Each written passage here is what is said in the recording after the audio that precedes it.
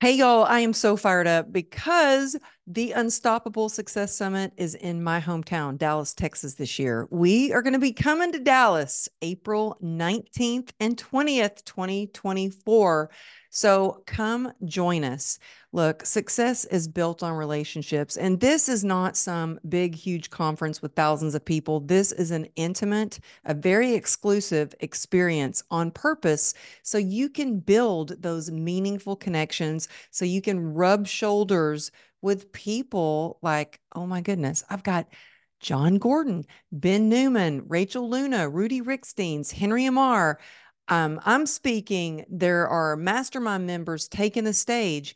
And so getting in the room is key. And getting in the right room can help you achieve unstoppable success. So if you spend your time with people who see your potential, you're more than likely to reach it. So this year, make 2024 the most unstoppable, most successful year possible. Level up your business, level up your life, get the clarity, gain the confidence, get the real tools taught by people who have already paved the way for you. And I can't wait to see you there. So get ready to ditch your limiting beliefs and stop listening to fear and go after your dreams. Go to unstoppablesuccesssummit.com, and I can't wait to see you in Dallas. Okay, see you there. Thank you for tuning in to the True Grit and Grace podcast. I'm Amberly Lago, and I'll be sharing inspirational stories of resilience and empowering ideas to elevate your business and your life, ignite your passion, and fuel your purpose. Hey, it's Amberly. Thank you so much for tuning in to True Grit and Grace. I have someone that I have been so excited. And if I can be completely transparent, a little bit nervous about having on the show to interview because I have so much respect and I am just like humbled by all he has done. I've got Jason Redman here, y'all. He is a 2 times best-selling author, not just any best-selling author, New York Times best-selling author. I've got his books right here. I'll hold them up in just a minute. He's a former lieutenant who spent 11 years on enlisted Navy SEAL and almost 10 years as a SEAL officer. He was awarded the Bronze Star Medal with Valor, the Purple Heart, the Defense Meritorious Service Medal. He's been awarded so many like different awards. Like that's why I think I'm sweating and I'm a little bit nervous to interview him. But he's an incredible guy who has so many different programs out there to teach people about leadership and how to get off the X. And we'll go into that. He's got so many programs now, and he's got a new book coming out that we'll talk about too. So, Jason, thank you so much for being here. Can you tell I'm a little bit nervous? A little. That's okay, Emily. Hey, you know what I am? I'm human. Yeah, I was talking to my husband because he was in the Navy. My husband is a retired lieutenant commander with a CHP after he got out of the Navy. And I was like, oh my gosh. So I have both of your books here. Let me just hold them up. For those of you who are on YouTube, The Trident and Overcome are your books. I've got highlighted things, pages flipped down. But I was telling my husband, I was actually like really like I've been so, and I told your assistant this too. I was like, I think I've been more excited to have you on the show than any other guest. And sorry for those who've been a guest that are hearing that right now, but I really have, because I started my podcast to talk about stories of resilience. And man, your story of resilience and all you have overcome.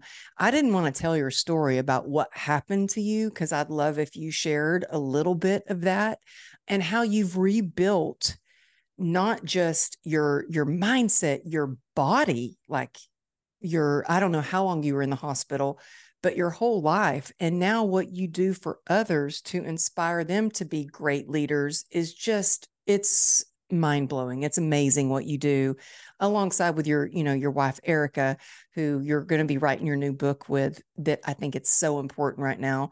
But would you mind, I know you shared your story a lot, but I just want the listeners to understand a little bit about who you are and what you went through.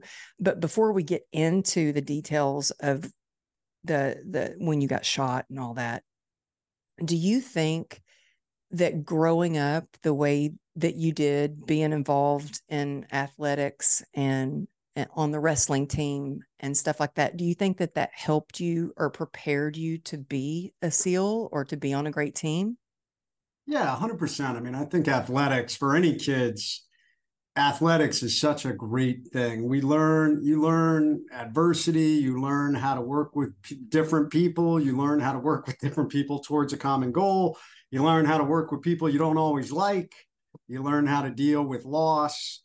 So I am a huge fan of athletics. We made all our kids be involved in athletics as they grew up, and I just think it's a great thing. It helped me. I mean, I was not a kid that was big into athletics until around the time I said, "Hey, I want to go in the military. I want to be a SEAL." And I was like, "Man, I gotta get tougher." Well, I mean, I heard like I think it was an interview that I heard you speaking on that when you first got into athletics, like you weren't necessarily like the toughest guy when you were there, and you took quite a beating. And it's like to look at you now, you're like, I think one of the toughest guys in the world. So do you think like getting in athletics and taking those beatings, it helped develop your grit? Yeah, 100%. I mean, I think for anybody out there doing hard things and doing things that um, you may not like. I mean, I was a runt. I was definitely probably one of the smaller guys on the football team. I got my ass kicked on a regular basis. And when I went to wrestle, we had a state champion who wrestled pretty much in the same weight class that I did. And boy, he used to just mop the floor with me. But I learned a lot. And you know, when you get beat, it teaches you a lot about yourself and to Mm-hmm. continue to show up. A lot of people, you know, when we lose, it's not a good feeling to lose. Nobody likes to lose, Mm-hmm. but you learn a lot about people from loss and from failure. And I talk a lot about that. And if you can learn to overcome those things and keep driving forward and, you know, keep your goal, and also understand all the intangible lessons that come from it. Like, you know, I think I didn't play football thinking I was going to go on and play football in college or ever play in the NFL. There was never any dreams like that. I played football for one reason. I liked it. I love football. And number two, I knew there was a lot of lessons I was learning from it. How to be part of a team, how to overcome, how to be mentally and physically harder. So those were all the things that it taught me. So there was a purpose for me. I wanted to become a SEAL, and these were things that I knew would help me. Well, you knew from a very young age that you were like, I want to be a SEAL. So can we talk about that? Like, because for me, I also knew, I think from the time I was like 8 years old, that I was going to be a professional dancer and I was going to move to Los Angeles and pursue that career. I don't know how I knew that, but I knew it. And you knew from a very young age, you were like, I want to be a SEAL. And you went and got rejected, like Yeah. pretty harshly, but that didn't, you were like, nope, I'm doing this. What do you think it was in you that was like, I'm going to do this and I'm going to keep going back until I achieve it? What do you think? Where do you think that drive comes from? You know, some of it I think just lies within me, and that's something there. We all know there are certain genetic makeups and personality traits, and some of that I think just lies in me. I think on our family side, we're pretty stubborn and tenacious. So some of that is genetic, some of it is learned over time, some of it is a commitment to learn. And I try to tell people that, like, you know, you may not consider yourself that tough of an individual, but we've all seen someone that gets pushed into the fire. Something happens to them, you know, the mom that somebody attacks them and tries to take her baby, and suddenly she is a saber-tooth tiger and attacks like two grown men or something and beats them off to save her baby. I mean, it's amazing what people can do when they're put in what I like to call these overcome moments. But you know, I think it just one of the traits for me, if you tell me I can't do something, it fires me up. Even to this day, Me I get too. rejected. And I don't typically get angry about it. we all get frustrated. We all get, oh, I can't believe that I got told no. Uh, Yeah. but I never accept no as just no, ever. And I've told my kids that, and I tell other people that, hey, make them tell you no, and then find out why. Because is it a legitimate no? Or is it a no that you can work around, or is there latitude in this no that I can go in different directions? Because, Yeah. and I've always viewed my life that way. So when that guy was a jerk to me, the recruiter who was a jerk to me and basically chased me out of the office because I wasn't what he had in his mind as a Navy SEAL, this, 4'11", 95-pound runt that walked in there and was like, I want to be a SEAL. He was like, get the hell out of here. And so yeah, pretty funny that's how But that. I love that story. I love that so much. And in fact, just yesterday I was in the car, and I love being in the car with my daughter. That's when we have our best talks, just her and I in the car. And she was like, yeah, I told daddy about that I needed to do this she was going to be driving soon. And she's like, I want to put racing stripes on my car and this and that. She's a car fanatic. And he said, well, you can't do that. That takes too long. There's no way that's possible. You can't do it. And I looked at her and I said, Ruby, I said, doesn't he know by now that if he tells us we can't do something, then that's exactly what we are going to do? I was like, for sure, you're getting racing stripes on your car Yeah. because it's motivation to me for that. So I love that you explain how you grew up and how sports helped you, because I think that's really important. I'm so glad that my daughter she's a horseback rider, and she has that to get into. And she's also been in track, and I think that really helps kids to have an outlet. So when you finally did, how old were you when you finally went into a recruiter and they were like, okay, let's do this. We'll try you. I'll let you try to be a Navy SEAL and let's see what happens. How tall were you? How much did you weigh? And how old were you? So I probably walked into the recruiting office first time when I was maybe 15, and they chased me out of there. And then I You were came back when I was 15? 16. Yeah. 16, Wow. I came back, and I think maybe that recruiter was still there, chased me out of there again. And then I almost joined the Army. I talk about this in my book. I almost joined the Army because the Navy recruiter was just such a jerk to me. And but it's always funny how life happens. So another instance of technically being rejected. I went to the military processing center to do my physical that I needed to do. I think I was 17 at this point. So I was going to do a program called delayed entry program to join the Army. I was going to become an Army Ranger.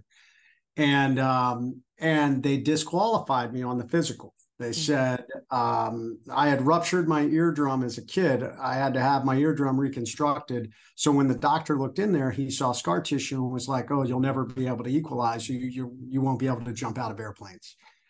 And I said, Oh, "Not true," because I had lived in the Virgin Islands. I had dove. I knew I could equalize.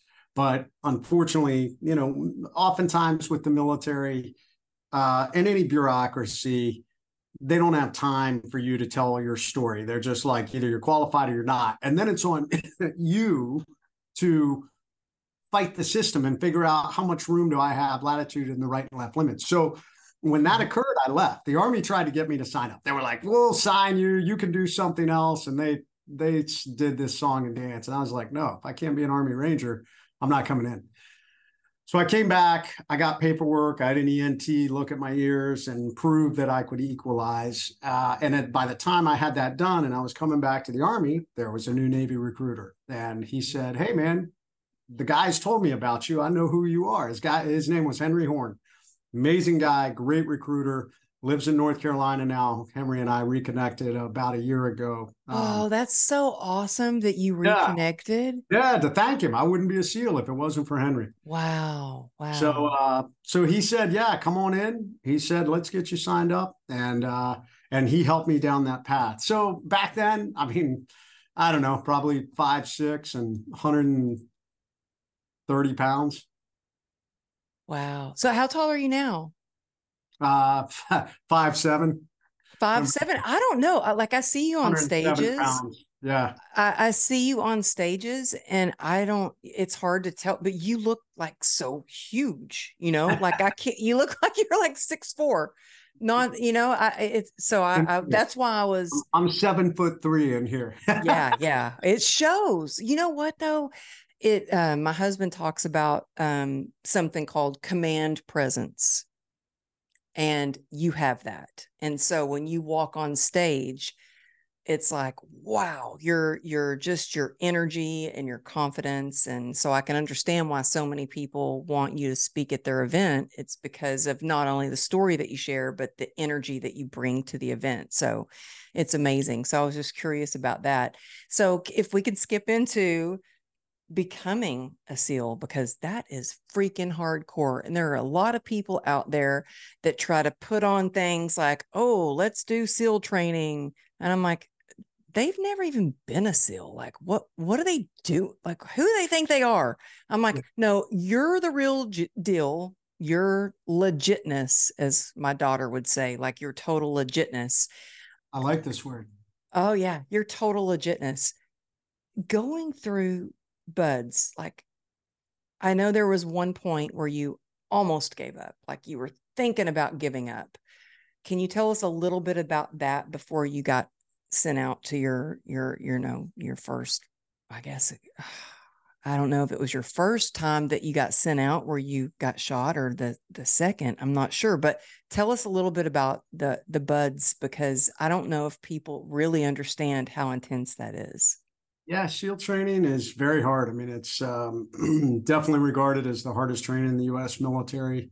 There are a lot of people who think it's too hard. Torturous. Yes. Torturous. And people who don't understand. Bedros runs a program called The Project because there's a lot of men out there who have never been pushed outside of their comfort zone. So they don't know how to find that inner grit and resilience that, unfortunately, you have to get outside your comfort zone. They call it flipping the switch to be able to push through that adversity. And there are a lot of people that don't. I mean, a lot of people think they're really tough and they're hard and they speak a big game, but then when things really start to happen, they fold like lawn chairs. Yeah. And you saw that. I saw that happen when COVID happened in 2020. I saw a lot of people, the ones that really had that grit and resilience were thriving. Other Right? ones, I couldn't believe they like lost it, Yep. completely lost it. Yeah. And that's what training teaches. If any of you out there think there's a lot of special operations wannabes that are out there. If you think you're truly that tough, go do The Project with Bedros Keuilian. I was a guest instructor. That program's legit.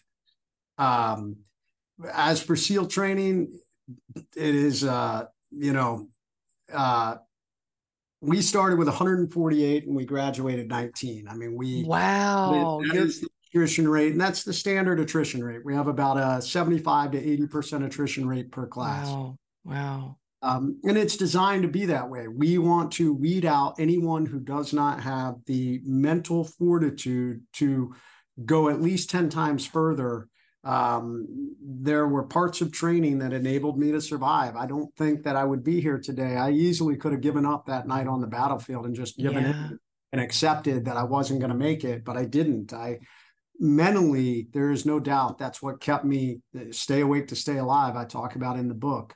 Well, yeah, there's one quote that I want to read from your book that I love. And it says, even more important on the battlefield are self discipline, character, and the ability to earn trust and confidence of one's comrades, superiors, and subordinates, and embracing personal accountability and responsibility for one's actions. That's in the Trident. And it's so much about, and on the next page, it's so much about, yeah, about mental toughness.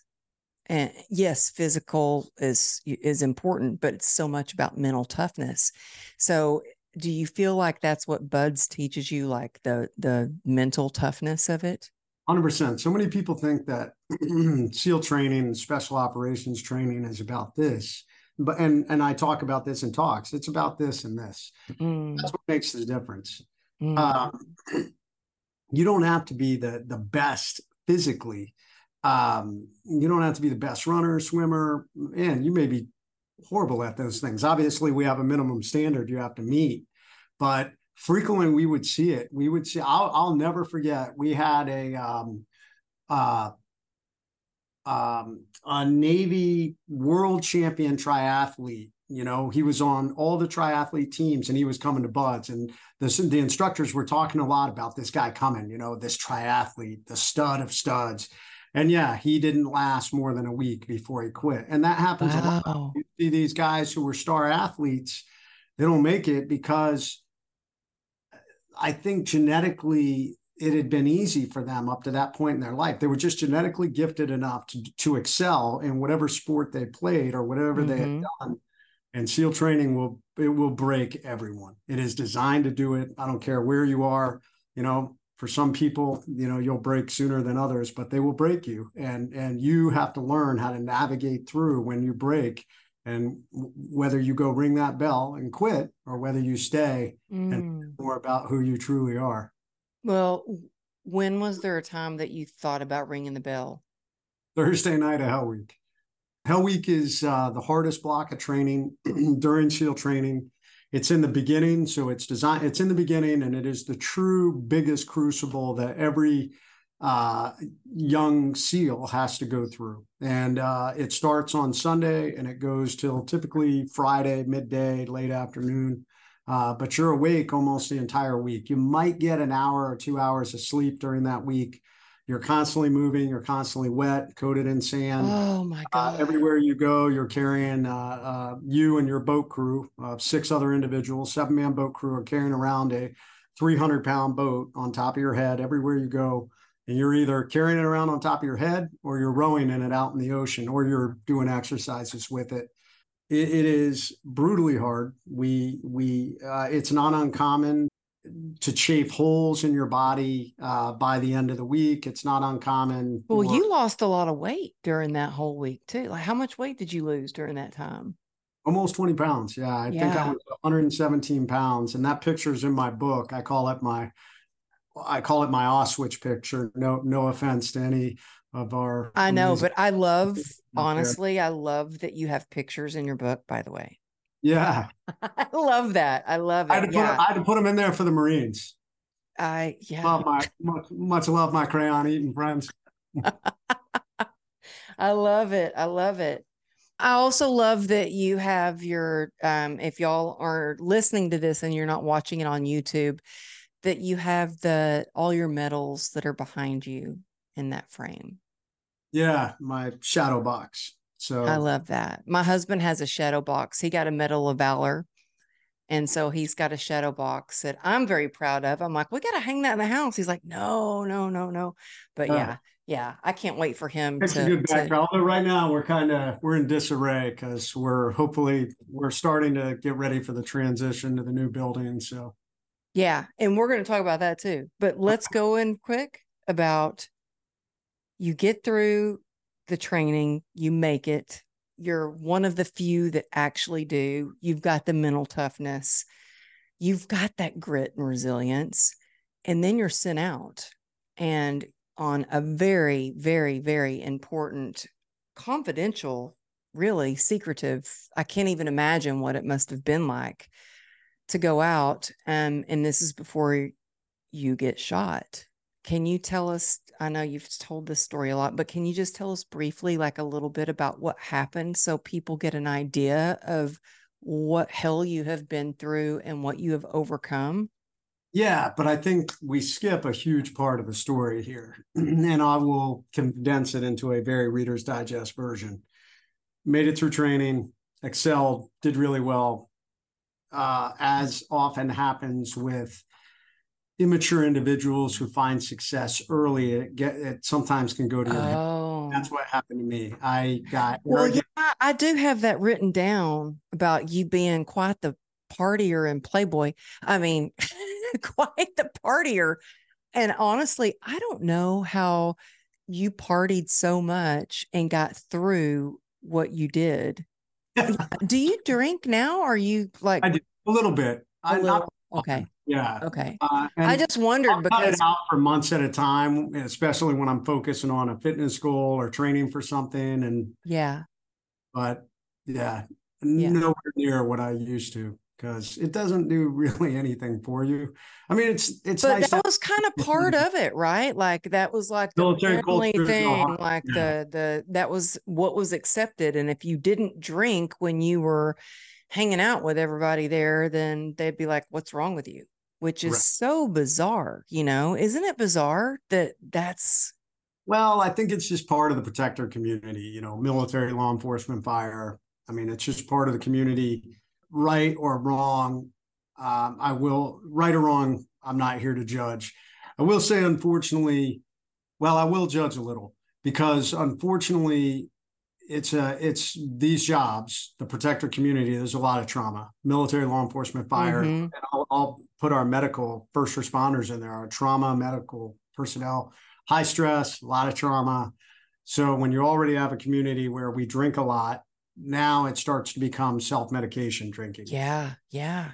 That's which what it became for a lot. me. I mean, I was never a drinker until I was diagnosed with this nerve disease and that left me in a lot of pain. And it was self medication for me. It wasn't like I was a partier, it was self medication. But yeah, there are like being married to a former lieutenant commander, there were stories of, cops that just needed to like zone out, numb out, stuff it down, like get away from it.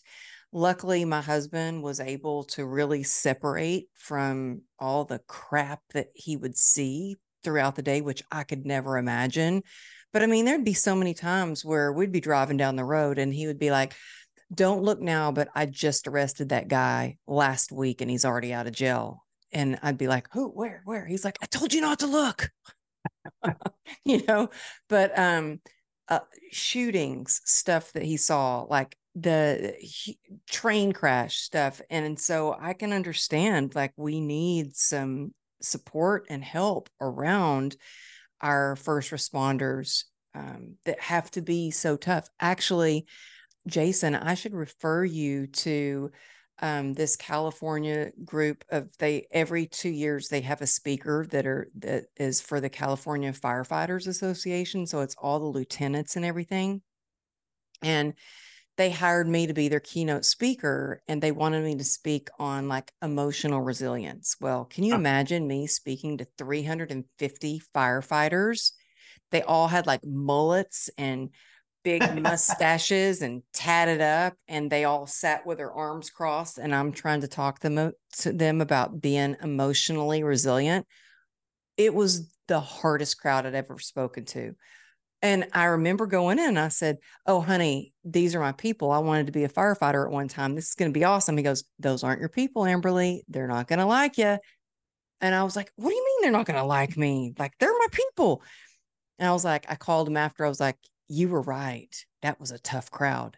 But Yeah. Jason, if they saw you like all, you know, ripped up and tatted out, they'd be like, okay, we're going to listen to him. Like I speak yeah, for a lot of fire and law enforcement and the fire associations, the leadership associations. So yeah. I can imagine you do. I can imagine you do. But Well, my how, story is unique. I mean, with that leadership failure, I mean, I failed as a young leader. I mean, that is the big part of my story that a lot of people, if they haven't read my books, they don't know that. They just think, oh, this SEAL who got all shot up, he's pretty tough. What they don't realize is the toughest thing I ever went through was failing as a leader. I mean, when you're part of a community like this, to fail and be told you don't measure up, I mean, I was rock bottom. I mean, I sat in a chair in Afghanistan and almost blew my brains out, gun oh, in my mouth. Um, and that's the hardest road I've ever walked. The plus side of that, and this is where I talk, when you hit the end moments in your life and you're willing to get up and drive forward and figure out what that new beginning is, that's where you truly start to grow. And mm-hmm. that's where you truly start to flex these muscles and these muscles and grow those muscles. Because it was the hardest thing. I had guys who were not happy that my leadership decided to keep me and give me a second chance, but I had to earn it. It wasn't, one of the great things about special operations, if you are a poor leader, you only get a little bit of time to fix yourself. Because if the guys say, we are not going to work with that guy, they will put you into a position to pretty much end your career. You'll just, you won't be checking the boxes you need to continue to move up. Well, why And do you think they gave you a second chance?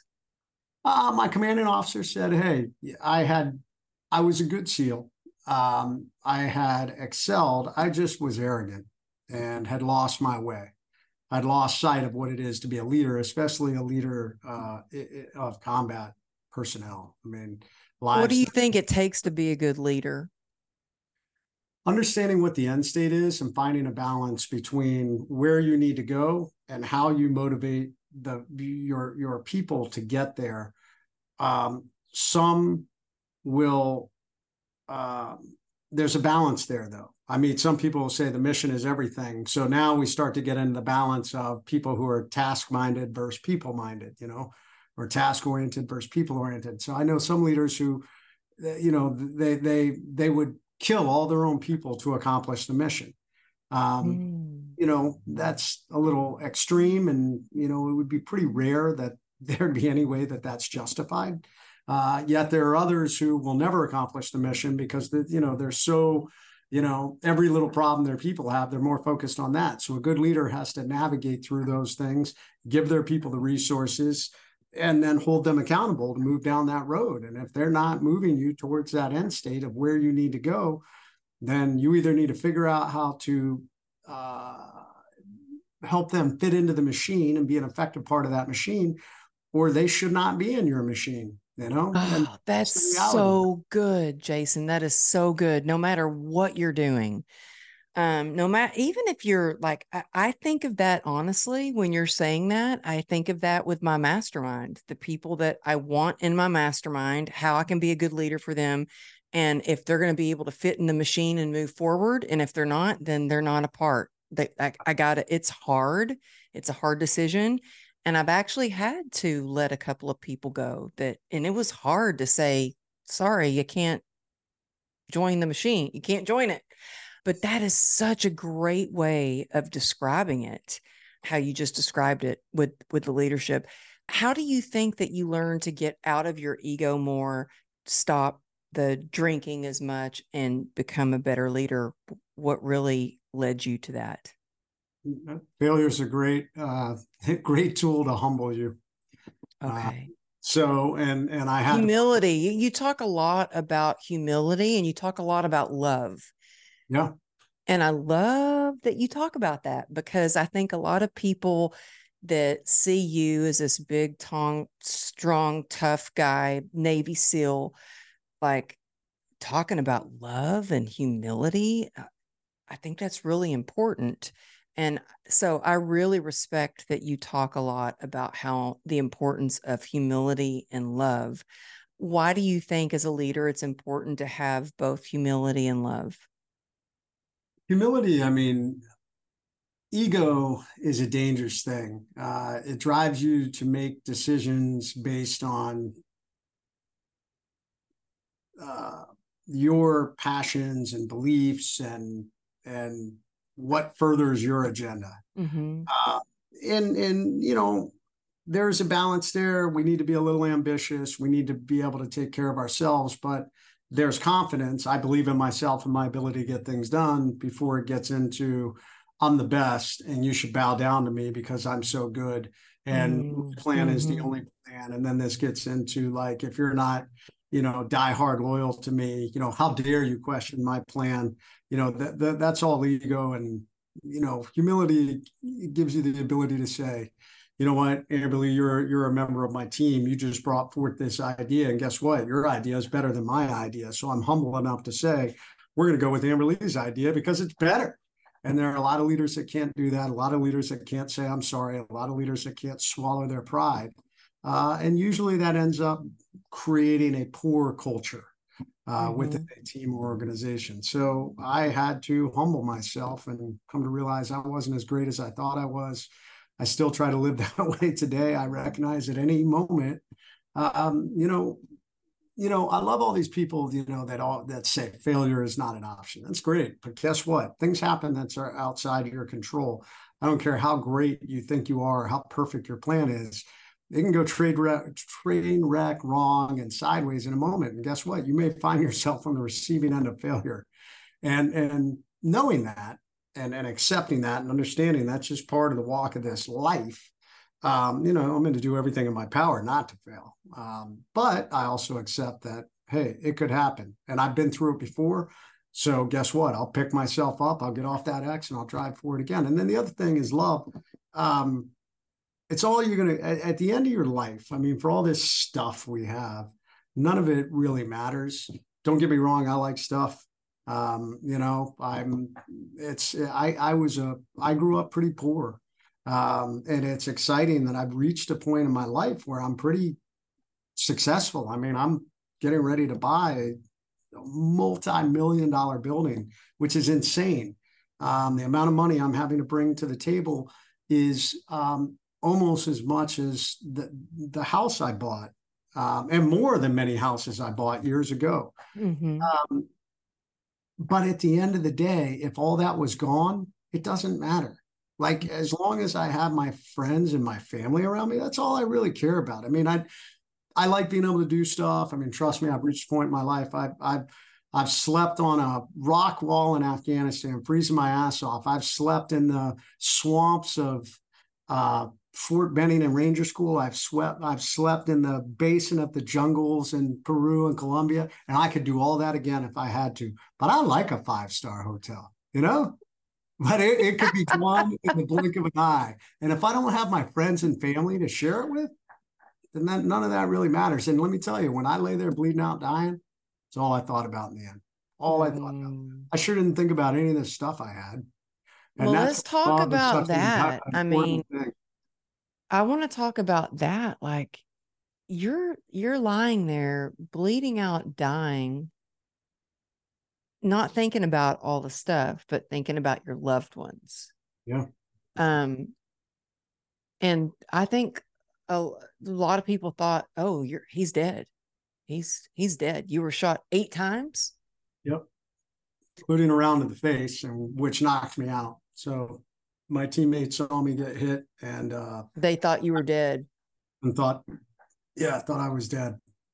So, and I was unconscious. We don't know. Firefight lasted about 40 minutes. Very intense firefight. Many guys who went on to many, many more combat operations. DJ Shipley is a teammate of mine that was in that gunfight, went on to serve at the highest levels, and now runs a great company called GBRS. And DJ said it was the most intense gunfight he was ever in. And I was out for probably 5-10 minutes.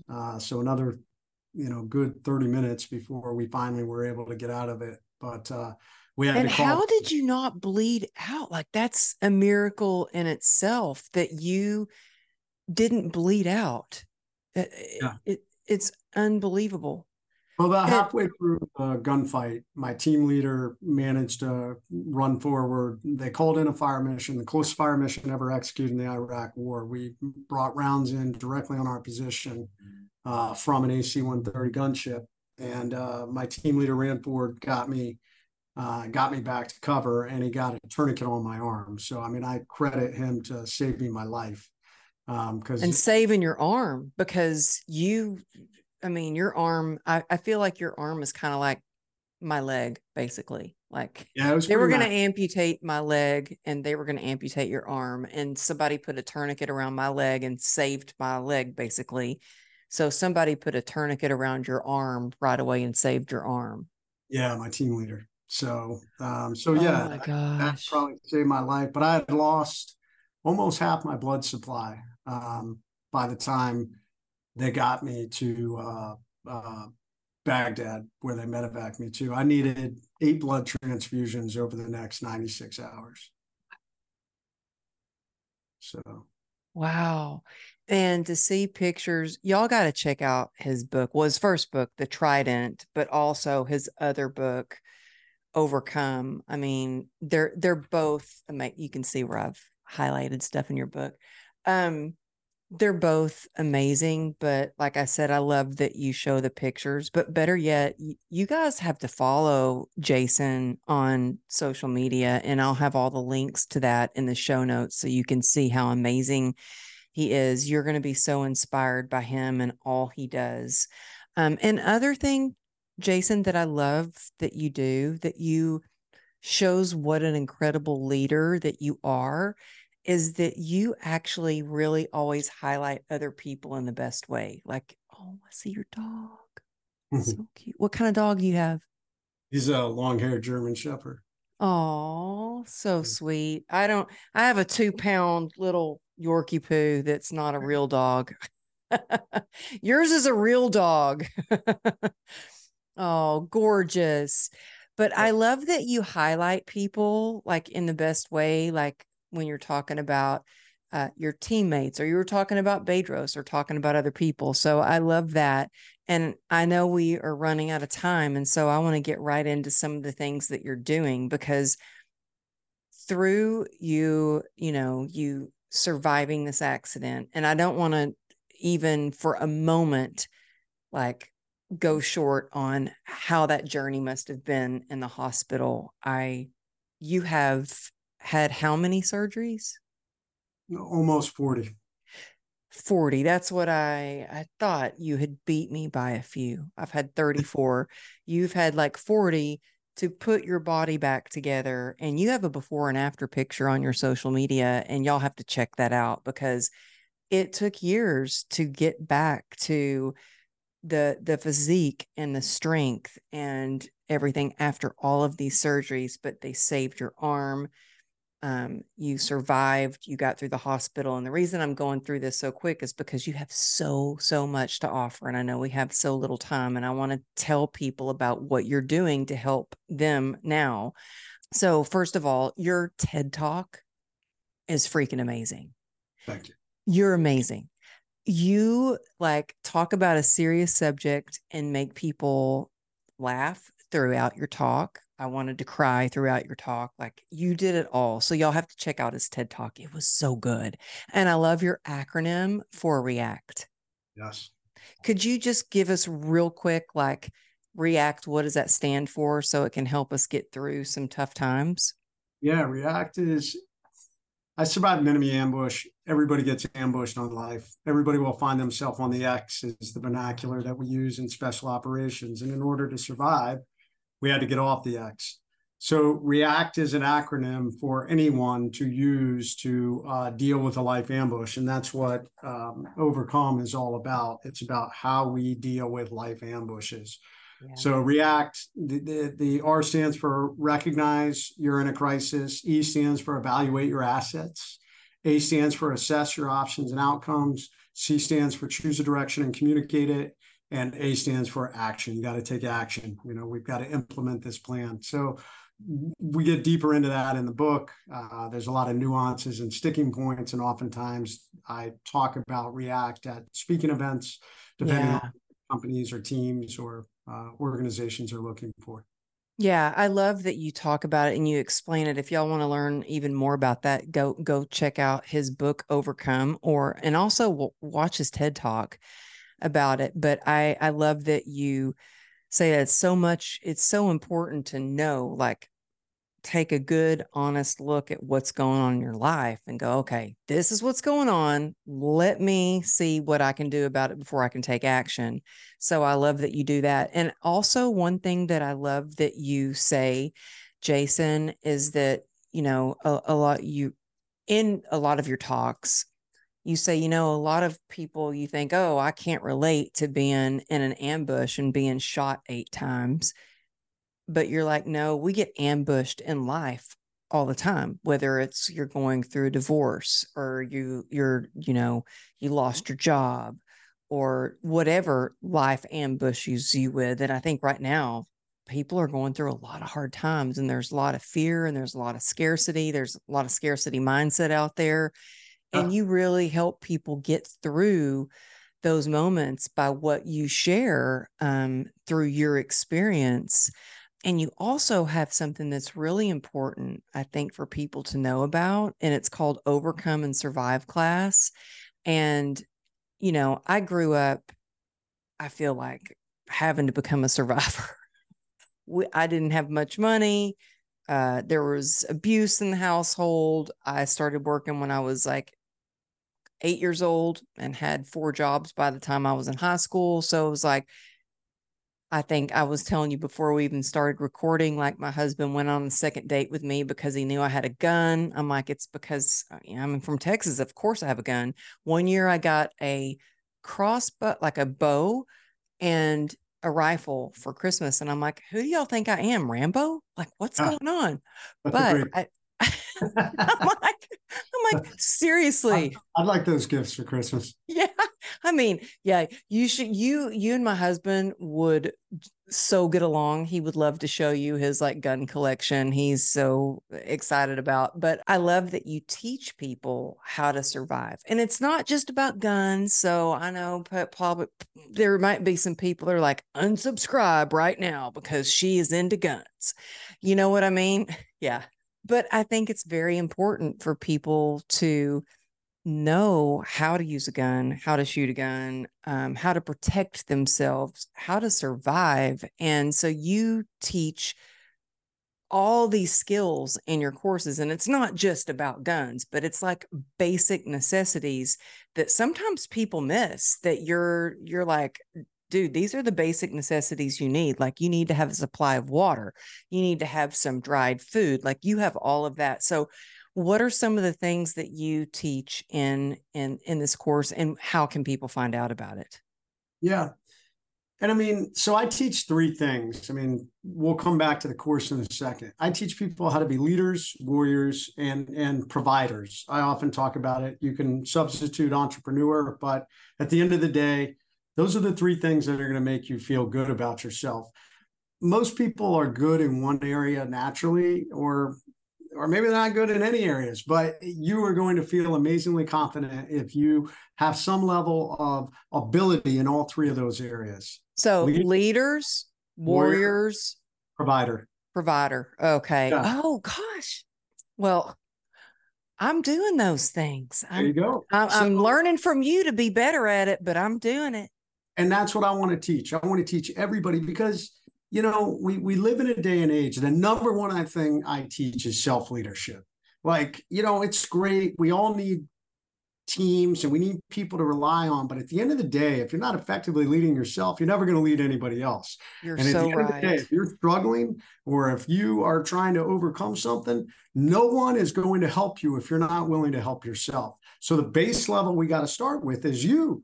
And that goes from everything from providing for your family and having a good job and negotiating a salary or being an entrepreneur and providing something of value to leading yourself, leading your family, leading other people in your community, most importantly, leading yourself. And then the last one is the warrior side. And it doesn't mean I expect you to throw on some body armor and, run off to Ukraine or Israel. But what it does mean is, God forbid, somebody kicked in your door or tried to carjack your car, you have a warriors and an overcome mindset. Or even at a different level, man, look at the weather patterns that have been happening lately. Our weather's doing insane things. So how many of you are actually prepared if you suddenly had a major storm hit your community where you're now without power for months? Or God forbid, there was such a catastrophic weather event that occurred that first responders couldn't get to you for a week. So Mm-hmm. now what happens if, a board flies through your house and impales somebody in your house? Who's going to do something? Well, if you don't have at least a basic level of training, your loved one's just going to bleed out.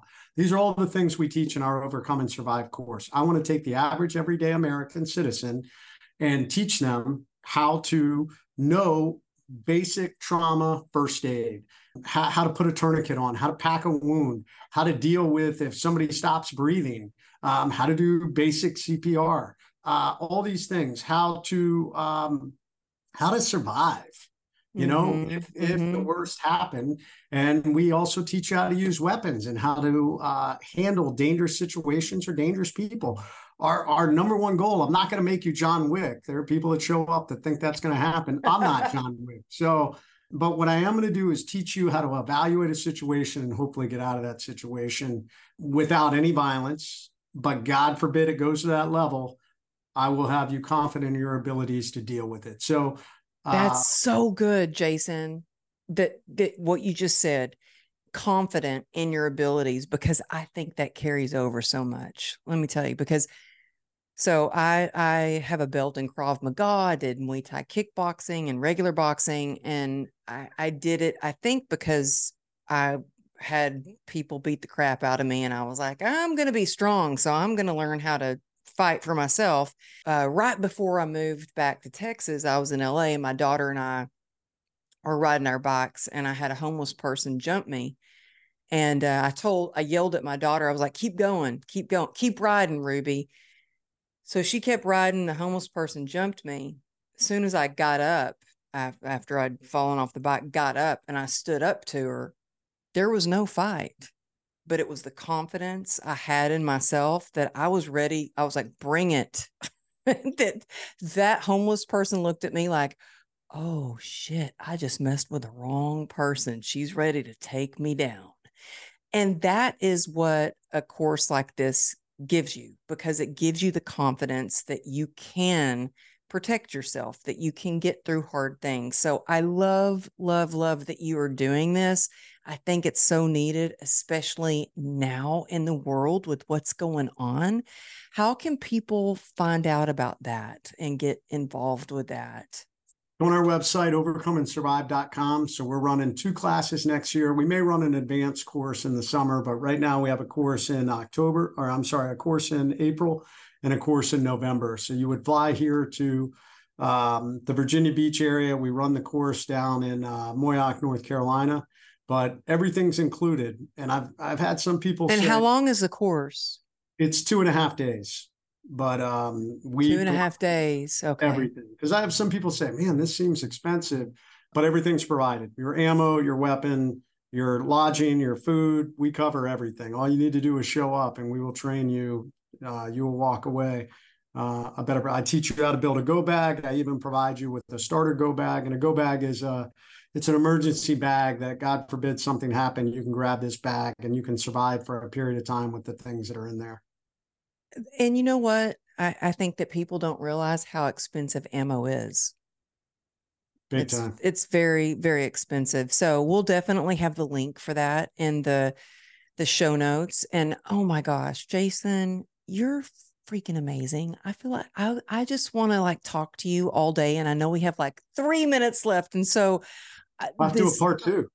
I know you're so amazing. I actually want to have you and Erica back on the show when your book comes out. Okay. So you're doing a new book.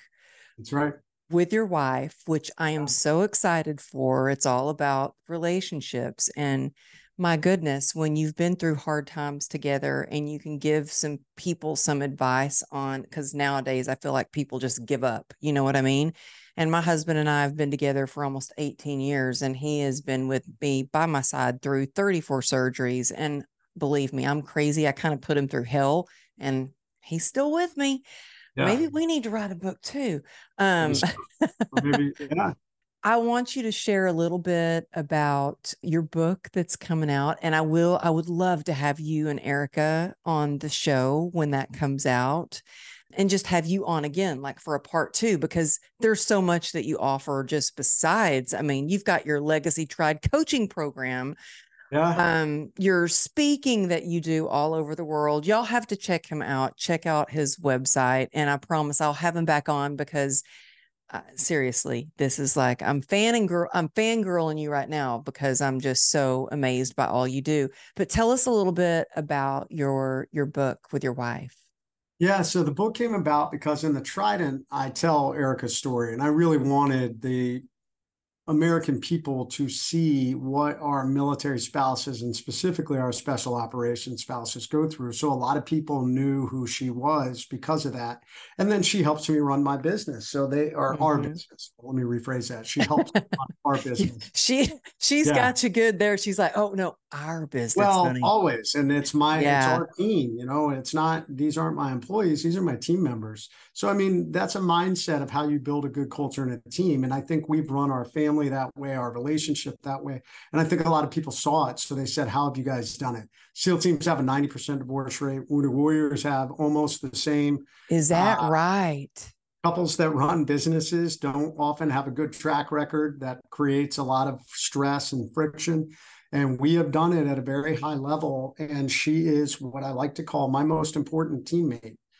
But that takes, you have to be intentional, and there's a lot that goes into it. So the book is kind of broken into multiple parts.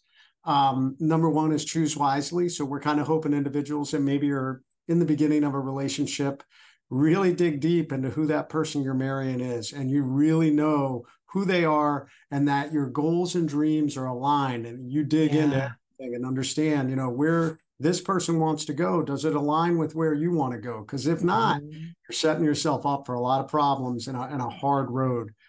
So true. So true. Then it becomes, shared goals and dreams, communication, and then navigating through our problems. So it's called Invincible Marriage. It will come out February 25, but we'll be doing stuff. Everything's on track for us to launch a new podcast next year. The two of us are going to be running a podcast called The Most Important Teammate. And it's going to be about couples and relationships and overcoming adversity and all that. So oh my God, are you serious? Yeah, I don't know when it'll come out, probably the beginning of the year, first quarter, or maybe the start of the second quarter. We got to get that is so awesome. Yeah. And you know what, Jason? It is so needed. You guys on.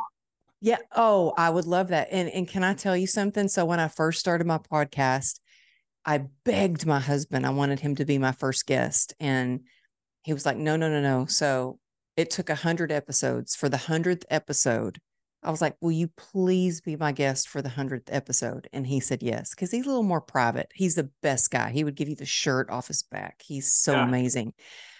He was my 100th episode. That episode has more downloads than any other episode that I've done. And I think it's because people really want to know, like they want to know from Erica. They wanted to know from Johnny. They want to know behind the scenes. I mean, behind the scenes. And how do you really do it? Yeah.